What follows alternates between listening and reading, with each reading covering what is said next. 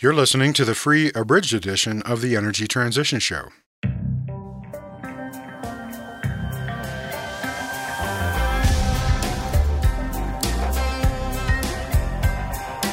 Oil, coal, hydro, nuclear energy, natural gas, energy infrastructure, solar power, wind turbines. The era of growth in oil demand is coming to an end. Burning of fuel to produce electricity is incredibly inefficient. I mean, forget it. There's over 200 million electric bikes in China right now.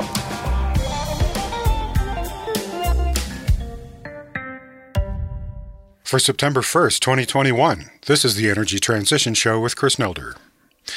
Of all the energy transition stories in the world, Japan's has to be one of the most opaque. Since its nuclear power fleet was shut down in the wake of the Fukushima Daiichi nuclear plant meltdown in 2011, foreign observers like me have heard a long series of ever-changing and often contradictory narratives about the future of its energy system. Sometimes the story was that they were working on restarting the nuclear plants. Then we heard that former Japanese Prime Minister Junichiro Koizumi urged current Prime Minister Shinzo Abe to abandon nuclear power. We heard wild speculations about how much Japan's emissions would go up as fossil fuel generators replaced the shuttered nuclear fleet. Then we heard that through a combination of behavioral and efficiency changes, Japan had managed to sharply reduce its power demands and emissions rose, but not as much as feared. Then some reactors were restarted, and then some of them were shut down again. Hopeful pronouncements about impending restarts suddenly fizzled as local officials refused to approve the restarts. While numerous alternatives, from offshore methane hydrates to domestic renewables, failed to live up to their hype. And so on for years. Back around 2013 or so, when I was a freelance energy journalist researching an article I wrote for The Atlantic about Japan's methane hydrates, which you can find linked into the show notes, I expended significant effort to get anyone from the government or TEPCO, the utility that owned the Fukushima plant, to speak to me about how Japan was dealing with the loss of its nuclear generation, but no one would. The whole topic of Japan's energy seemed to be a black box, opaque, silent, incoherent, and impenetrable. Even so, I've continued to be interested in the topic. Ever since we started this podcast 6 years ago, I've continued to maintain a research file on Japan and keep an eye out for an expert on the topic who would be right for this show. And I finally found one in the form of Steven Stepczynski, an energy journalist with Bloomberg. A native speaker of English, he lived in Japan and has reported on its energy sector for several years, closely following the twists and turns of its nuclear sector and its energy ministry. So I was very pleased that he agreed to join us on the show and share with our listeners a coherent narrative about the country's entire nuclear and energy system history, starting with the aftermath of World War II, recounting the Fukushima plant disaster, and continuing on up to the present, including the sector's surprising connection to Japanese baseball. And although the land of the rising sun looks stuck between a rock and a hard place in terms of its energy options, ultimately I see an immense opportunity for energy transition if the incumbents in the nuclear industry and their advocates in government will stop trying to resurrect the nuclear fleet, get out of the way, and allow renewables, DERs, and other technologies of the energy transition to receive serious policy support. And the good news is, with the recent pronouncements of Japan's Ministry of Economy, Trade, and Industry, I think they're just about there. So I invite you to take this journey with Stephen and me as we explore the fascinating energy history and the current challenges and opportunities of Japan's energy sector. Then in the news segment of this episode, we'll note fresh concerns around the Chernobyl nuclear plant. We'll consider the implications of Japan's new policy on LNG for the global LNG sector. We'll take a look at a plan to build the world's largest solar photovoltaic system. We'll applaud a new regulatory proceeding focused on DERs in California. And we'll review some recent positive data on the energy transition from the analysts at BNEF. And now our conversation with Steven Stepczynski, recorded July 26, 2021. So let's bring him into the conversation now. Welcome, Steven, to the Energy Transition Show. Thank you for having me. This is great.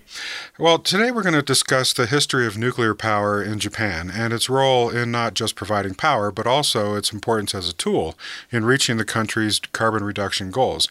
And I think I'd like to start with a bit of history. So when, how, and why did Japan start relying on nuclear power? Well, I'll start with the when. So Japan really started to explore nuclear energy in the early 1950s, which is more than half a century ago. It's fascinating that history dates all the way back to then. One of the important figureheads that you have to look at in the history of Japan's nuclear sector is this magnate, this man named Matsutaro Shodeki. And he ran the Yomiuri Shimbun in Japan. It's one of Japan's largest newspapers. He ran it from the early 20th century, and he owned it. And their entire newspaper industry was built on the back of Shodeki-san. And he's also, at the same time, considered the father of Japanese professional baseball, which is also interesting. You know, if you're a baseball fan, you'll know about the Yomiuri Giants. So that's Tokyo's team. So the Yomiuri Shimbun was the sponsor for the Giants. What Shodeki did was, even before World War II, he would try to get baseball games between the United States and Japanese teams in the 1930s going. And he had some success. So this figure had this maverick. He was very connected with the government during the war. And then after the war, he still kind of held a lot of responsibilities, and one of them was operating and running the Yomiuri Shimbun, which was read by most of the people in the country. And so after World War II, the CIA came out and they said, hey, we want to develop our nuclear energy program around the world. The U.S. really looked at nuclear energy as a way to kind of build peace with other nations. And that's when U.S. President Eisenhower gave the famous Atoms for Peace speech at the UN in 1953. He was seeking to deliver this nuclear technology to overseas allies while also kind of insulating the United States from continuing to use nuclear weapons. It's kind of a two-pronged approach. You can use nuclear energy for peace. We're going to keep our arsenal as we build up this very young Cold War with the USSR. Right. So after the war, the CIA went to Shodeki and they said, hey, listen, you know, we want to build this campaign for nuclear energy in Japan. And Shodeki was actually already interested in nuclear energy before the CIA, before people came to him to discuss how they can promote nuclear energy in Japan. And when the U.S. government looked at who they could go to, Shodeki made the most sense because he had the most connections, not just with the newspaper, but also politically. He was a member of parliament. He had a lot of weight, and he had the power to mobilize newspaper and radio to get nuclear on the side. So when you look at Japanese history, of course, the U.S. dropped 2 atomic bombs on Japan in 1945, and the memory of Hiroshima and Nagasaki remained very vivid in the country.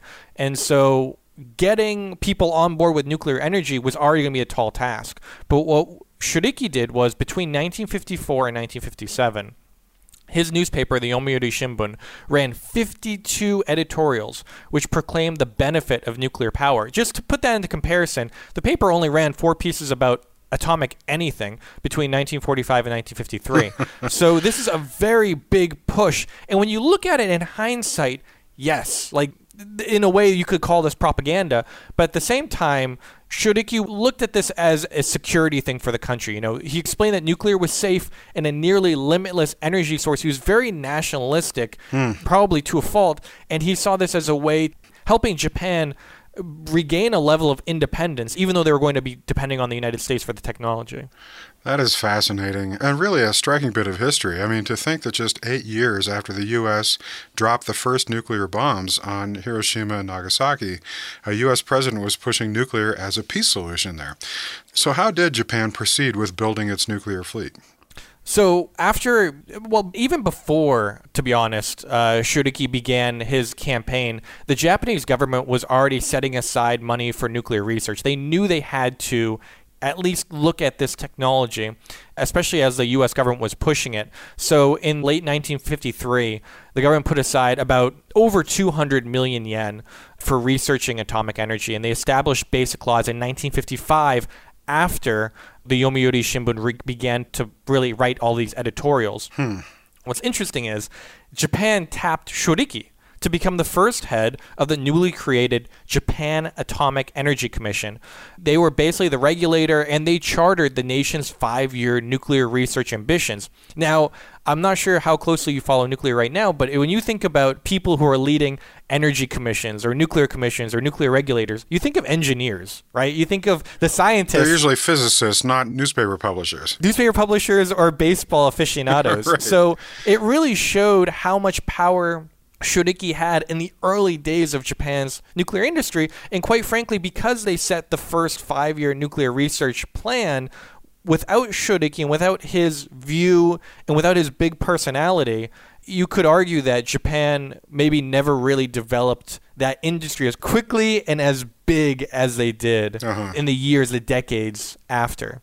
So the nation, now let's get to the nitty-gritty. Let's look at the research reactors that Japan started to build. The first one was called the JRR-1, and it was technology that was imported from the U.S. American technicians were teaching the Japanese everything they knew, how to operate this. In fact, most of the nuclear engineers that were being trained at Tokyo Electric, TEPCO, were trained in schools in Illinois.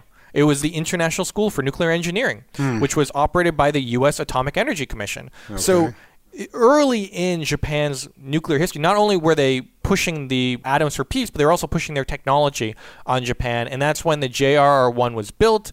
It first hit criticality in 1957. So just put that in perspective. 1953 is when the government first set aside the money. Then Shodaiki started his campaign in newspapers. And then just 4 years later, Japan was operating an experimental nuclear reactor. Yeah. That's a very quick turnaround. I mean, especially when you look at the industry today where it can take a decade to build a nuclear reactor. Back then, it was much quicker. And of course, the scale was much smaller and the technology was much simpler. Right. So by the mid-1950s, the Japanese government realized that their economy was poised to grow rapidly. And that would increase fuel imports 4.5-fold, almost 5-fold, through 1975. Wow. And so because of that, they knew we're going to need a lot of oil. Back then, they used a lot of oil for power generation. That's true, yeah. And they saw nuclear as a way to reduce imports. When they had their energy targets drawn up, they really saw, hey, let's look at how much we can make nuclear part of our energy mix. And they had an ambitious goal of having nuclear make up 17% of the power mix by 1975. Okay. And that's quite ambitious. They were really going from 0 to 100 miles per hour. Right. And then around that time, Japan imported its second research reactor, again from the United States. But this time, they fabricated the parts locally. And that's a really important distinction that I will get to in a moment. But let me just talk a little bit more about the U.S.-Japan partnership. Now, when I was doing my research for the 10-year anniversary of Fukushima, I was reading a lot of old industry press about the nuclear industry. And there were already weekly nuclear industry newspapers being published in the 1950s. And one thing that I found really interesting was they set up this U.S.-Japan Joint Atomic Industrial Forums conference. It's basically a conference to help build the relationship between the United States and Japan for nuclear technology. And there was a lot of press and photos and fanfare around this event. You could see pictures. There are dozens of people attending. It was, in this energy space in Japan, it was a big deal. And so when they were building their third reactor, that's when they used only domestic technology. This third research reactor, called the JRR-3, constructed by engineers at companies called Hitachi, Toshiba, Mitsubishi Heavy, Fuji Electric. Now, those names, if you look at the energy industry today, those names are big names. You bet. They're titans of Japan's nuclear industry. And already in the late 1950s, early 1960s, these folks were already very active in the industry. So this all dates back. It's the same story over and over again. It's really fascinating. And so the Japan Atomic Energy Research Institute used a GE design to make the nation's first demonstration reactor, which is different than a prototype reactor. Right. And it has a much larger capacity, and that began operations in 1963. Hitachi participated in the construction. Hitachi and GE have strong partnerships since then. So since that facility was built in the early 1960s, GE and Hitachi have been working together on nuclear technology. Not only is there the political things, there's the industry, there's all these relationships between the U.S. and Japan. But despite that, the U.S.-Japan relationship was strong, but despite that, Japan's first commercial nuclear reactor was imported from the United Kingdom. Huh. I know, it's weird. The Tokai No. 1 was a 160 megawatt gas-cooled reactor, which began operations in 1966. It ran for more than 30 years. And it was technology from the UK. And it was also because of early limits on exports of U.S. atomic energy technology. Japan had initially turned to Great Britain for help with civil nuclear power. For this, they used the British-designed Magnox reactor. It was a CO2-cooled and graphite-moderated facility. And that, I was trying very hard to research how the U.S. felt about Japan using this reactor. It doesn't seem like there was a lot of animosity. It seems like the relationship still held, because when you look at Japan's nuclear history after that, every reactor built in Japan after that was essentially a so-called light water reactor. You know, the Japanese shifted their attention quickly to U.S. designed light water reactors, both the boiling design and the pressurized water reactors. And so, for example, for Fukushima Daiichi, the first reactor of Fukushima Daiichi was a General Electric boiling water reactor. That construction started in 1967 and went into commercial operations in 1970. And so while there is this hiccup with them using the UK design, after that they're very much on board with US technology and cooperating with the US. And eventually they were kind of just continuing to just borrow a lot of the U.S. designs, because when you get a permit to build a reactor, you can get the design from the U.S. And even though you get the design, it doesn't have to be built by the U.S. engineers. You can, Mitsubishi Heavy, Toshiba, Hitachi can build it. And quickly they were gaining a lot of know-how and quickly understanding how to use and how to build nuclear reactors and all of the facilities around nuclear energy. So that's when in the 1970s, Japan really doubled down on nuclear, and they decided to pursue something called a closed nuclear fuel cycle, which very simply put means that they use uranium in the reactor. When it's done, they can essentially recycle it and use it again. Right. And this closed cycle is the dream of Japan because Japan is resource poor. Right. This was right around the oil shock in the 1970s, and they said, listen, we're going to need a way to keep ourselves safe. Our economy is growing very quickly. We don't want to depend on foreign countries for fuel, and we want to be energy independent. And the closed nuclear fuel cycle was one way for them to try to do that, and that was the dream. So they enacted a law that made nuclear energy a strategic priority in the nation in 1973. And for all intent and purposes, the future for nuclear power was really bright. It looked great for the domestic engineering firms. If you were a college student and you studied nuclear engineering, you were going to get a job. And the local governments, the towns that housed the facilities, saw a huge economic windfall from the business, not only having the plant there and employing all the people in their town, but also one thing that I learned when I visited nuclear power plants during my time in Japan was the taxi drivers would tell me, we got a lot of business too. Business people are coming to visit. There are a lot of people visiting all the time. The hotels were busy. It really helps the whole industry. So nuclear not only helped with Japan's energy independence, but it also created, in a lot of ways, a mini economic boom in the country and in the local municipalities that was home for these plants. Right. Okay. So that's a really helpful bit of history, I think, there to kind of set that context, because I think we can still see the echoes of the political and economic context that was giving rise to this nuclear industry in Japan right up to the modern era. So let's talk about the role of nuclear in the modern era. Where has Japan gotten to prior to Fukushima with its nuclear industry? Yeah, let me focus from 1979 to 2010, basically, or just right before Fukushima in 2010. Japan had 54 nuclear reactors online in 2010. That made them the third biggest operator of atomic facilities in the world. That's quite big, the biggest in Asia. Half the reactors were that boiling water type reactors, while the other half were the pressured water reactors. So they were still essentially using iterations on technology that they adopted in the late 60s and early 70s. And the Japanese engineering firms were world-renowned for building some of the most advanced nuclear reactors. So there's a nuclear plant in Japan called Kashiwazaki Kariwa. It's operated by TEPCO. They have some so-called Generation 3 nuclear reactors built at that plant. They were some of the world's first Generation 3. The government was looking to export Japanese nuclear technology. One country that was very interested in buying nuclear reactors from Japan was Turkey. That never materialized, but a lot of Japanese companies were looking to sell it there. And then in 2007, Hitachi and GE set up a dual JV in the US and in Japan to win contracts, and they were looking to build some reactors in the United Kingdom. So by 2010, all this nuclear was making up about 30% of Japan's power needs, their power demand. And actually, what's even more fascinating, I think people forget about this because Fukushima was such a large event. In June 2010, the Japanese cabinet adopted a new basic energy plan, which targeted nuclear to make up more than 50% of the power mix by 2030. So essentially, nuclear power to Japan was the perfect solution for them. It required minimal overseas fuels, takes up little land. It was unlike solar and onshore wind, where it's not producing power all the time. It produces carbon-free power around the clock. And the government essentially put all their chips on nuclear power. But even before Fukushima, you could kind of see some cracks in this facade. One of them is the nuclear fuel cycle, the thing that I talked about, the limitless recycling of nuclear energy.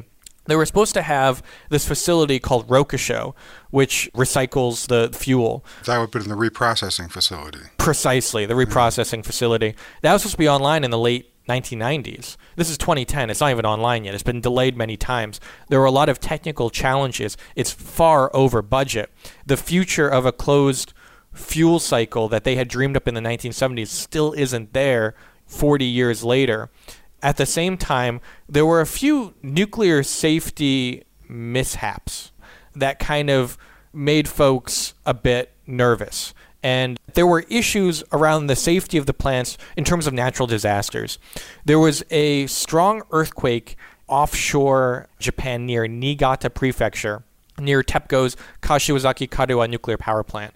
And that earthquake resulted in the complete shutdown of the facility for 21 months because the shock was beyond the plant's design. The plant was designed to take a certain level of shock, but this large magnitude 6.6 earthquake effectively damaged the plant, and they needed seismic upgrades to the units. And some of them were still offline by March 2011 when there was the Fukushima disaster. But what I'm trying to get at is Japan had doubled down on nuclear, but you could already see that there were some potential safety problems that the industry either was ignorant to or they sometimes ignored.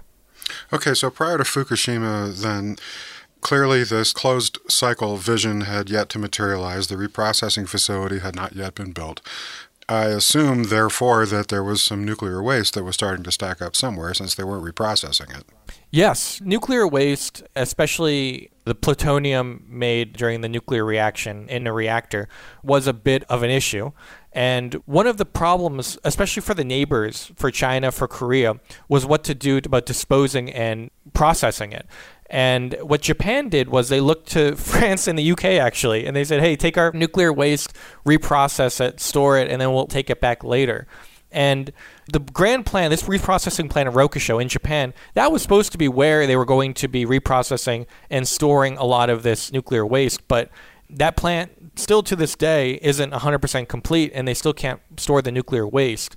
But that all being said, the amount of nuclear waste in Japan is not super detrimental, and they can find places within either the existing nuclear reactors to store it temporarily, or they have some midterm storage facilities. But the long-term storage of nuclear waste to this day still hasn't really been solved, and that is an issue that sort of hangs over the industry. Right, just like here in the U.S. and a lot of other places too. Okay, so there was not only some of the patina of respectability of the nuclear industry was starting to wear off a little bit there with these various engineering and project challenges.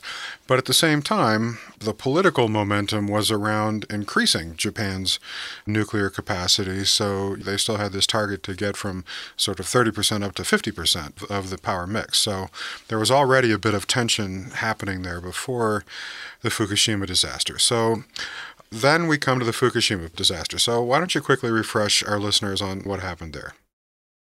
We hope you've enjoyed this free sample of the Energy Transition Show. Our full episodes cover much more and are typically 60 to 90 minutes long. When you become a full annual subscriber, you'll get 2 new complete episodes each month, access to our entire back catalog, interactive transcripts of our interviews, our extensive show notes with links to all the research resources and news items for each episode, and access to our exclusive job board. Your premium members-only subscription will work in all apps and players that support podcast feeds, including Apple Podcasts and Pocket Casts, so you can easily listen from your mobile device on the go. The first 33 episodes of the Energy Transition Show are free, and always will be, so if you want to see what our full shows contain, feel free to check those out. Then we hope you'll become a member and support our show. In order to bring you the most unfiltered, unbiased, honest information possible, we have elected not to take any sponsors or advertisers. The Energy Transition Show is entirely supported by listener subscriptions. To become a subscriber and enjoy our full offerings, just point your browser to energytransitionshow.com and click the Become a Member button. Annual subscriptions, which include full access to our entire back catalog of full-length episodes, are just $60 a year. Monthly subscriptions are $6.99 a month and give you access to the 2 most recent episodes. Single episodes can be purchased for $7 each. We also offer discounted annual subscriptions for individual university students and professors, as well as group licenses for companies, nonprofits, and universities. So join us today and support our ad-free podcast featuring high-quality, cutting-edge interviews and news about the most important story of our time, energy transition. And now a quick look at some recent news items. Item 1. According to a May article in Science, the remains of the uranium fuel buried deep inside the mangled reactor at Chernobyl have started smoldering again. Ukrainian scientists are now scrambling to determine whether the reactions will cease on their own or if further interventions will be needed to avert another accident. According to an expert with the Institute for Safety Problems of Nuclear Power Plants in Kiev, Ukraine, the neutron counts are rising slowly, suggesting that managers may have a few years to figure out how to stifle the reactions. Naturally, any remedy they come up with will be of keen interest to Japan, which is still struggling to manage the risk at the remains of the Fukushima plant. Chernobyl officials thought any risk of criticality would be permanently extinguished after the installation of the massive €1.5 billion new safe confinement dome over the site in 2016. But neutron counts began to edge up in a few spots, and the local agency's modeling suggests that the drying of the fuel is actually making neutrons ricochet through it more rather than less, and splitting more uranium nuclei. As water continues to recede, the fear is that the fission reaction will accelerate exponentially, leading to an uncontrolled release of nuclear energy. Although any explosive reaction would be contained, it could threaten to bring down unstable parts of the rickety shelter inside, filling the containment dome with radioactive dust. Worse, the remaining fuel residue, known as fuel-containing materials, are disintegrating and generating even more radioactive dust, complicating plans to dismantle the shelter. All in all, the new situation at Chernobyl is complicating Ukraine's plans to remove the fuels and store them in a geological repository. Log into our website and see the links in the show notes for much more technical information on this story. Item 2. Although we didn't discuss the subject in this conversation, Stephen's current beat is the liquefied natural gas, or LNG, market, and there was a relevant story about that sector that Stephen published the same day. Well, that's it for this episode of the Energy Transition Show. Thanks for listening. You can find our show archive and give us feedback and suggestions at energytransitionshow.com and follow us on Twitter at Transition Show. Chris Nelder creates the show, Kevin Melsheimer edits it and makes us all sound brilliant, and Justin Ritchie produces our listener experience. Mike Sugar composed and produced our theme music, and you can find him at MikeSugarMusic.com. The Energy Transition Show is a production of the XE Network.